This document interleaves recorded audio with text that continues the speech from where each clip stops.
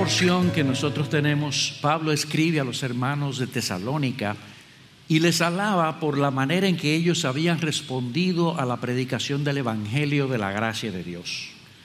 Y ahora él nos dice, a partir del versículo 9 y 10, que estos hermanos habían dejado su idolatría, abandonando la adoración falsa en la que se habían educado desde niños. Se entregaron por entero a Dios y a su servicio y se dispusieron a esperar el retorno del Hijo de Dios del cielo. Leamos a partir del versículo 9. Pero ellos mismos cuentan acerca de nosotros, de la acogida que tuvimos por parte de vosotros y de cómo os convertisteis de los ídolos a Dios para servir al Dios vivo y verdadero, y esperar de los cielos a su Hijo, al cual resucitó de entre los muertos, es decir, a Jesús, quien nos libra de la ira venidera. Y es precisamente al señalar esta bendición a los tesalonicenses que Pablo expresa lo que nosotros queremos compartir en esta mañana. Él nos dice que ellos se habían propuesto de corazón esperar de los cielos a su Hijo, una señal inequívoca de que ellos realmente habían creído en el Señor Jesucristo. Estaban enfocados en los ídolos, pero ahora ellos estaban dispuestos de todo corazón a esperar de los cielos a su Hijo, a Jesús, el Dios hombre, y declara: ese Jesús, ese Hijo, ese Dios hombre, Él nos libra de la ira venidera. El regreso de Cristo por segunda vez es una fuente de esperanza para todo creyente. Escuchen cómo Pablo lo dice en 2 Tesalonicenses: porque después de todo es justo delante de Dios retribuir con aflicción a los que os afligen y daros alivio a vosotros que sois afligidos y también a nosotros. Dice Pablo, es justo que a los que los afligen a ustedes se les dé tribulación y a ustedes que se les dé descanso. ¿Y cuándo sucederá esto? Cuando el Señor Jesús sea revelado desde el cielo con sus poderosos ángeles en llama de fuego, cuando Él venga para ser glorificado en sus santos en aquel día, para ser admirado entre todos los que han creído. O como lo dice Santiago en el capítulo 5, por tanto, hermanos, sed pacientes. Y nos preguntamos, ¿y hasta cuándo debemos ser pacientes? Si Él dice, hasta la venida del Señor, porque la venida del Señor está cerca. Pero yo deseo, hermanos, que noten que aunque Pablo menciona este hecho de la segunda venida como algo que es trascendental en nuestro texto, él enfoca de manera particular la bendición de ser librados de la ira que esta segunda venida traerá. Dice, y esperar de los cielos a su Hijo, el cual nos libra de la ira venidera. Y nos preguntamos, ¿de qué está hablando Pablo? ¿A qué se refiere Pablo con esto de la ira venidera? O de otra forma, ¿qué consuelo o qué advertencia quiere Pablo transmitir cuando él menciona a Jesús, quien nos libra de la ira venidera? Y nuestra intención en esta mañana es que juntos examinemos esa declaración respondiendo a 3 preguntas que nos van a ayudar a entenderla. La primera es, ¿de qué hemos sido librados? ¿Por quién hemos sido librados? Y finalmente, ¿cómo hemos sido librados? Veamos pues, ¿de qué hemos sido librados? El texto es claro, es directo, es simple, y tal vez usted se pregunta, pero ¿y esa pregunta tenemos que hacerla? El texto dice, hemos sido librados de la ira venidera. Pero tengo la convicción de que si lo dejamos ahí sin explicar, muchos de los no creyentes que están en esta mañana aquí, y aún me temo que de los creyentes, no sacaremos el provecho que nosotros necesitamos sacar. Cuando Pablo puso esta expresión ahí y él dijo, ustedes ahora están con sus ojos puestos en el cielo, esperando la segunda venida del Hijo de Dios. ¿Y saben qué? Esa venida les va a traer a ustedes una liberación. Ustedes han sido librados de una ira venidera, de una ira que vendrá. Y nosotros podemos leer eso rápidamente. Pero yo entiendo que es necesario que nosotros lo miremos a fondo para que podamos comprender lo que Pablo nos está diciendo. Y para eso necesitamos refrescar un poco el entendimiento de lo que la palabra de Dios enseña acerca de esta ira venidera. Y escuchen cómo la definió A.W. Pink en su folleto Los atributos de Dios. Y de ahí yo espero que cada uno de nosotros empiece a pensar en esta realidad. Él la define de la siguiente manera: es su eterno aborrecimiento de toda injusticia, el desagrado e indignación de la rectitud divina ante el mal, la santidad de Dios puesta en acción contra el pecado, lo que mueve la sentencia justa que Dios pronuncia contra todos los que actúan mal. ¿Sabían ustedes, hermanos, que existen más referencias en la Escritura al juicio de Dios contra el pecado, al gran día de la ira, a la venganza de Dios, que a ningún otro atributo o hecho en la historia de la redención? Para yo probar ese punto, yo quiero que nosotros veamos una pequeña muestra de lo que la palabra de Dios nos menciona sobre esta ira de Dios. Y voy a citar primeramente del Antiguo Testamento.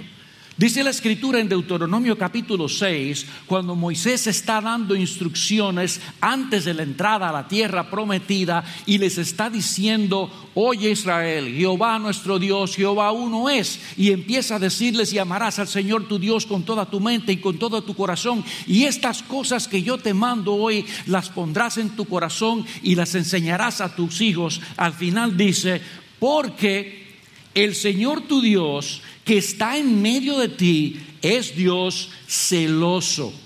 No sea que se encienda la ira del Señor tu Dios contra ti y Él te borre de la faz de la tierra. En el Salmo 90, versículos 7 al 9, el mismo Moisés, que escribió esa porción en Deuteronomio, nos dice: porque hemos sido consumidos con tu ira y por tu furor hemos sido conturbados. Has puesto nuestras iniquidades delante de ti, nuestros pecados secretos a la luz de tu presencia. Porque por tu furor han declinado todos nuestros días, acabamos nuestros años como un suspiro. O el profeta Jeremías, cuando dijo: por tanto así dice el Señor Dios, he aquí, mi ira y mi furor serán derramados sobre este lugar, sobre los hombres, sobre los animales, sobre los árboles del campo, sobre el fruto de la tierra, arderá y no se apagará. Dios está hablándole a su pueblo aquí a través de su palabra. Le habló a través de sus profetas y les dijo a ellos: ustedes tienen que estar atentos, porque yo soy un Dios celoso, yo soy un Dios que tiene ira. Tal vez alguno aquí en el auditorio está pensando: sí, pero ustedes están mostrando al Dios del Antiguo Testamento. Ese Dios es un Dios de ira, pero el Dios del Nuevo Testamento es un Dios de amor. Juan capítulo 3, versículo 36, luego de que el Señor Jesucristo le ha dicho a Nicodemo: oye Nicodemo, te es necesario nacer de nuevo. Y luego de que ha pronunciado las palabras que nosotros manoseamos tanto y que sabemos tanto, porque de tal manera amó Dios al mundo que ha dado a su Hijo unigénito, Él dice: el que cree en el Hijo tiene vida eterna, pero el que no obedece al Hijo no verá la vida, sino que la ira de Dios permanece sobre él. Y yo quiero que ustedes mediten por un momento en lo que ese texto está diciendo. Ese texto está diciendo que la ira de Dios está allí y que la ira de Dios permanece sobre esa persona. ¿Sobre quién? Sobre aquellos que no obedecen al Hijo.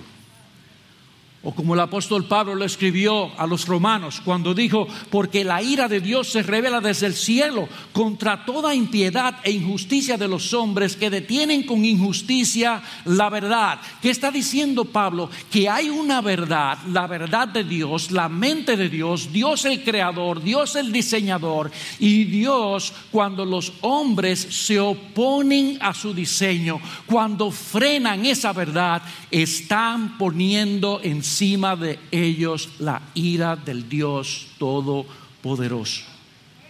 Mas por causa de tu terquedad y de tu corazón no arrepentido, estás acumulando ira para ti en el día de la ira y de la revelación del justo juicio de Dios. Y la idea aquí, eso es en Romanos 2:5, la idea aquí es como si la ira fuera como una represa que se está acumulando, se está acumulando, se está acumulando. Y dice Dios: eso está acumulado para el día de la ira.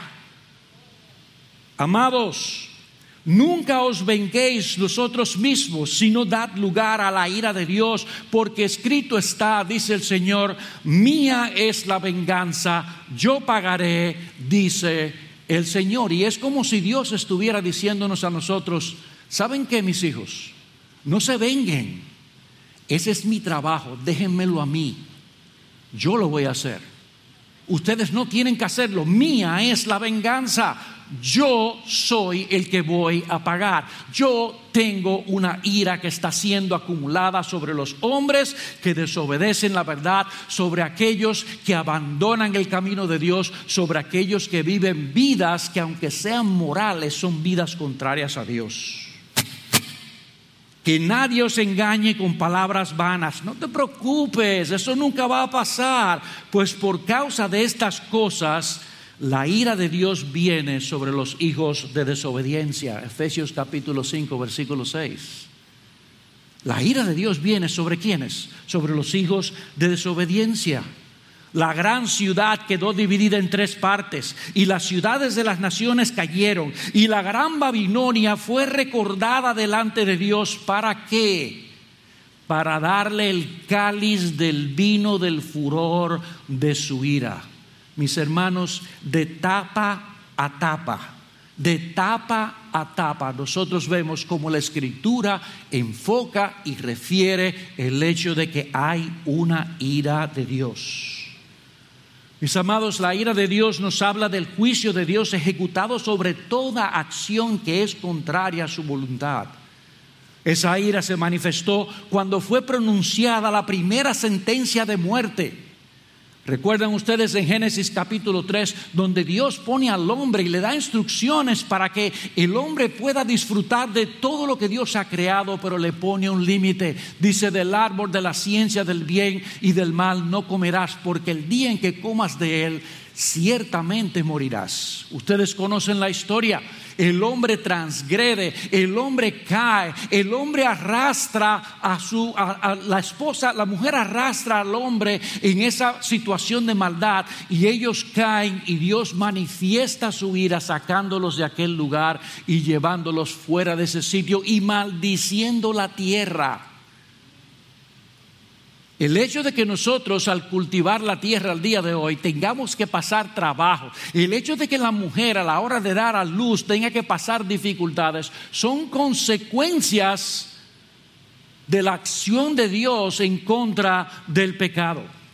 Nosotros vemos eventos ejemplares en los cuales esa ira se manifestó cuando Dios envió el diluvio sobre esta tierra, y nosotros sabemos que la tierra entera fue inundada y solamente Noé y los suyos se salvaron en aquel arca. La humanidad quedó completamente enterrada bajo agua, muerta, porque la ira de Dios se había encendido, porque la ira de Dios había llegado a su colmo. ¿Y qué decir de Sodoma y Gomorra? Y ustedes recuerdan esa historia en las Escrituras, cuando Dios advierte a Lot que salga de aquel lugar, que se vaya de aquel lugar, su misericordia manifestada hacia este hombre, y después dejó caer todo el furor de su ira sobre aquel lugar. Al día de hoy nosotros ni sabemos dónde se encuentra ese lugar. Pero mis amados hermanos, esa ira fue revelada con mayor fuerza y de una manera brutal cuando Dios cargó esa ira sobre los hombros, sobre las espaldas del Señor Jesucristo, y Él muere en la cruz del Calvario. Esta ira está reservada y será manifestada con toda su magnitud cuando Jesús regrese en gloria para buscar a su iglesia. Ese es precisamente el argumento de Pablo aquí. A eso es que está apuntando cuando él dice a Jesús, quien nos libra de la ira venidera. Ese momento será un momento de júbilo, será un momento de gozo para todos aquellos que han depositado su fe en Jesucristo, pero será un momento de eterna destrucción para todos aquellos que han rechazado el llamado de amor de parte de Dios. Escuchen de nuevo lo que Pablo escribió en 2 Tesalonicenses, y ahora quiero que lo oigan con ese trasfondo que ustedes tienen. Porque después de todo, es justo delante de Dios retribuir con aflicción a los que os afligen y daros alivio a vosotros que al presente sois afligidos, y también a nosotros, cuando el Señor Jesús sea revelado desde el cielo con sus poderosos ángeles en llama de fuego, dando retribución a los que no conocen a Dios y a los que no obedecen al evangelio de nuestro Señor Jesús. Estos sufrirán el castigo de eterna destrucción, excluidos de la presencia del Señor y de la gloria de su poder, cuando Él venga para ser glorificado en sus santos en aquel día. Mis hermanos, fue de esa horrenda destrucción que fuimos librados por medio de Jesús, por el puro afecto de la voluntad del Padre. Pero ¿saben qué? Creo que aún es provechoso para todos nosotros escuchar la narración de la manifestación de esta justa ira venidera, según lo relató Jonathan Edwards en su famoso sermón Pecadores en las manos de un Dios airado, predicado en 1741, hace 289 años. Y aunque es una porción un poco extensa, yo pienso que es de mucha edificación para nosotros. Así que me van a permitir leer esta extensa lectura. Dice así: los hombres naturales son tomados en la mano de Dios sobre el abismo del infierno y ya están sentenciados a él. Dios ha sido terriblemente provocado. Su ira es tan grande hacia ellos como las de los que están actualmente sufriendo esa ira en el infierno. El diablo está esperando por ellos.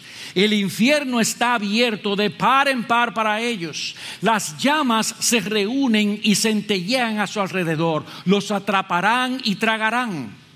Allá está el espantoso abismo de las llamas ardientes de la ira de Dios. Allí está la ancha boca del infierno abierta de par en par. Y no tienes nada sobre qué permanecer en pie, ni nada de dónde agarrarte. No hay nada entre ti y el infierno, sino solo aire. La ira de Dios es como grandes aguas que están destinadas para el presente. Aumentan más y crecen más y más hasta que la salida sea dada. Y mientras se detenga la corriente, más rápido y poderoso será su curso cuando sean desatadas. Si Dios tan solo retirara su mano de la compuerta, se abriría inmediatamente y los fieros diluvios del furor y de la ira de Dios se empujarían con furia inconcebible y vendrían sobre ti con poder omnipotente. Y si fueras 10,000 veces mayor de lo que eres, sí, 10,000 veces mayor que la fuerza del más corpulento y robusto diablo en el infierno, no sería nada para resistirla o soportarla. El Dios que te sostiene ha sido terriblemente provocado. Su ira hacia ti se enciende como fuego, te ve como digno, pero no para otra cosa que para ser echado en el fuego. es tan puro de ojos que no puede mantenerte a su vista. Eres 10,000 veces más abominable a sus ojos que la serpiente venenosa más odiada lo es a los nuestros. Considera el terrible peligro en que estás. Es sobre un horno de ira, un abismo amplio y sin fondo, lleno de fuego de la ira, en el que estás soportado por la mano de Dios, cuya ira ha sido provocada e inflamada tanto contra ti como contra muchos de los ya condenados en el infierno. Cuelgas de un hilo delgado, con las llamas de la ira divina destellando a tu alrededor, y listas todo momento para chamuscarlo y quemarlo en dos.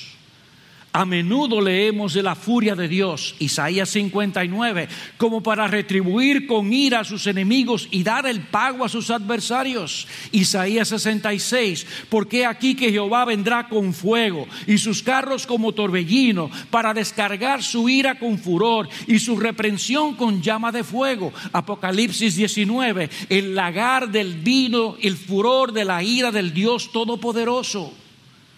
Las palabras son en extremo terribles. Si solamente se hubiese dicho la ira de Dios, los términos implicarían algo infinitamente terrible. Pero es el furor y la ira de Dios, la furia de Dios, el furor de Jehová. Oh, cuán terrible debe ser eso. Cuando el gran Dios airado se haya levantado y ejecutado su terrible sentencia, su terrible venganza sobre el pecador, y cuando el miserable esté sufriendo el peso y el poder infinito de su indignación, entonces Dios llamará al universo completo para que contemple esa terrible majestad y omnipotencia que será vista en ella. Y los pueblos serán como cal quemada, como espinos cortados serán quemados con fuego. Oíd los que estáis lejos lo que he hecho, y vosotros los que estáis cerca, conoced mi poder. Los pecadores se asombraron en Sión, espanto sobrecogió a los hipócritas. Isaías 33. Es una ira eterna. Sería terrible sufrir este furor y esta ira del Dios Todopoderoso por un momento, pero debes sufrirla por toda la eternidad. No habrá fin para esta aguda y horrible miseria. Cuando mires hacia adelante, verás una duración infinita ante ti, la cual tragará tus pensamientos y sorprenderá tu alma, y estarás absolutamente desesperado por no tener liberación, de no tener fin, de no mitigar, de no tener reposo del todo. Conocerás ciertamente que deberás consumirte luchando contra esta venganza todopoderosa y ausente de misericordia durante largas edades, millones de edades. Y cuando así lo hayas hecho, cuando esas tantas edades hayan pasado sobre ti de esa manera, conocerás que eso es solo un punto de lo que queda. Cuán terrible será ser echado a un lado en aquel día. Ver a tantos festejando mientras estás consumiendo y pereciendo. Ver a tantos regocijándose y cantando con corazón, con gozo, mientras tienes motivo para lamentarte con pena interior y clamar a gritos con vejación de espíritu. Mis amados, fue de esa terrible y eterna destrucción que nosotros fuimos librados por el puro afecto de la voluntad de Dios. Asombroso.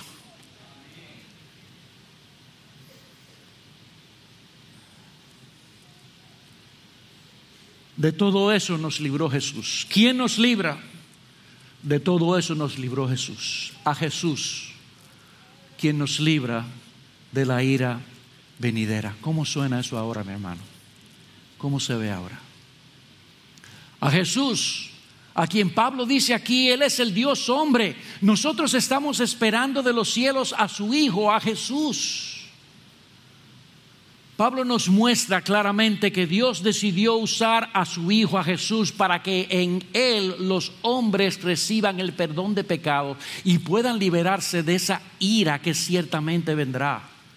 Por eso Juan puede escribir: porque de tal manera amó Dios al mundo, que envió a su Hijo unigénito, para que todo aquel que en Él cree no se pierda, mas tenga vida eterna. Esa ira reposaba sobre nosotros desde el mismo momento en que fuimos concebidos, y como dice Pablo, era parte natural de nuestras vidas, porque por naturaleza nosotros éramos hijos de ira, lo mismo que los demás. Y todo lo que nosotros hemos hecho desde el día en que nacimos hasta el presente son causa para que la ira de Dios venga sobre nosotros. Pero Dios, que es rico en misericordia, pero Dios, que es rico en bondad, envió a su Hijo. Y ahora Juan puede decir que nosotros libremente hemos sido salvados de esa ira. El que oye al Hijo y cree en el que le envió tiene vida eterna. Y dice él: y no vendrá condenación. Nosotros no experimentaremos esa ira. Nosotros no recibiremos esto, porque ya alguien la recibió por nosotros, el Hijo. Hemos venido en este día a pensar en el Hijo, a pensar en el sacrificio de nuestro Señor Jesucristo, a tomar pan, a tomar vino y a recordar ¿qué, mis hermanos? A recordar que la misericordia de Dios hizo que ese castigo horrendo que debíamos experimentar tú y yo, créeme, Él lo experimentó. Él lo experimentó. Cuando Juan el Bautista estaba predicando, ¿recuerdan ustedes esa escena que vinieron los fariseos a bautizarse y él les dijo: ¿quién os enseñó a huir de la ira venidera? Nosotros podemos decirle: Jesús nos enseñó a huir de la ira venidera. Jesús, el Hijo amado, en quien el Padre tiene toda complacencia, Él recibió el castigo que nosotros merecíamos, y ahora nosotros podemos decir: gloria a Dios, aleluya, somos salvos por la gracia de Jesús. Somos salvos por Jesús. Jesús nos libra de la ira venidera. Dios se ha provisto de un medio, un sustituto a través del cual tú y yo podamos huir de esa ira. Desde antes de la fundación del mundo, Dios escogió a su Hijo, y en la economía trinitaria se pusieron de acuerdo para que tú y yo, creyendo en Él, recibiéramos el descargo de todos nuestros pecados, fuésemos hechos justos en Jesús y fuéramos librados de la ira venidera. Y si tú estás aquí, mi hermano, y tú le conoces, y tú sabes que has creído en Él, y tú sabes que has tenido momentos de fe fuerte y momentos de fe débil, pero Él es el amado de tu alma, entonces regocíjate. Jesús te ha librado por toda la eternidad. Jesús te ha salvado. Jesús te ha puesto a ti en una situación en la cual, cuando partas de este mundo, ¿sabes dónde vas a ir? Vas a ir a estar con Cristo, lo cual es muchísimo mejor. Y te has librado de todo eso que nosotros escuchamos. No sé si te diste cuenta, Jonathan Edwards no inventó palabras. Él simplemente cogió textos de las Escrituras y los puso de una forma ordenada para que el hombre pudiera entender lo que Dios dice acerca de esa condenación. Pero si tú estás aquí en esta mañana y tú no le conoces, y tú has oído de ese Jesús, y se te ha hablado sobre tu situación, y tú sabes en tu conciencia de que tú eres un transgresor, óyeme, hoy, ahora, es el día en el cual tú puedes clamar por misericordia. Y si clamas a Él, ¿sabe lo que dice Él? Que el que viene a mí, yo no le echo fuera. El Señor Jesús está dispuesto para recibir a todos aquellos que vienen a Él, para todos aquellos que confiesan su nombre. Esos y solo esos serán librados de la ira venidera. Finalmente, nuestro texto nos enseña ¿cómo nos libra Jesús? Y la respuesta, mis amados hermanos de muchos años en la fe, por su muerte en la cruz del Calvario. Escuchen cómo Pablo lo dice. Pero Dios muestra su amor para con nosotros en que, siendo aún pecadores, estando nosotros bajo la ira de Dios, Cristo murió por nosotros. Entonces, mucho más, habiendo sido ahora justificados por su sangre, seremos ¿qué? Dice él, salvos de la ira de Dios por medio de él. Dice Pablo, seremos salvos de la ira de Dios por medio de él. Él vino cuando nosotros éramos pecadores, cuando no merecíamos esa liberación, pero Dios en su misericordia y en su bondad nos llamó desde antes de la fundación del mundo para que en el cumplimiento del tiempo nuestros ojos fuesen abiertos y nosotros viéramos a Jesús, el deseado de las naciones, el amado, la roca eterna, nuestro Señor, nuestro libertador. ¿Saben qué, mis hermanos? Al tomar los elementos, pensemos en esto. La muerte de Jesús pautó la vida de nosotros.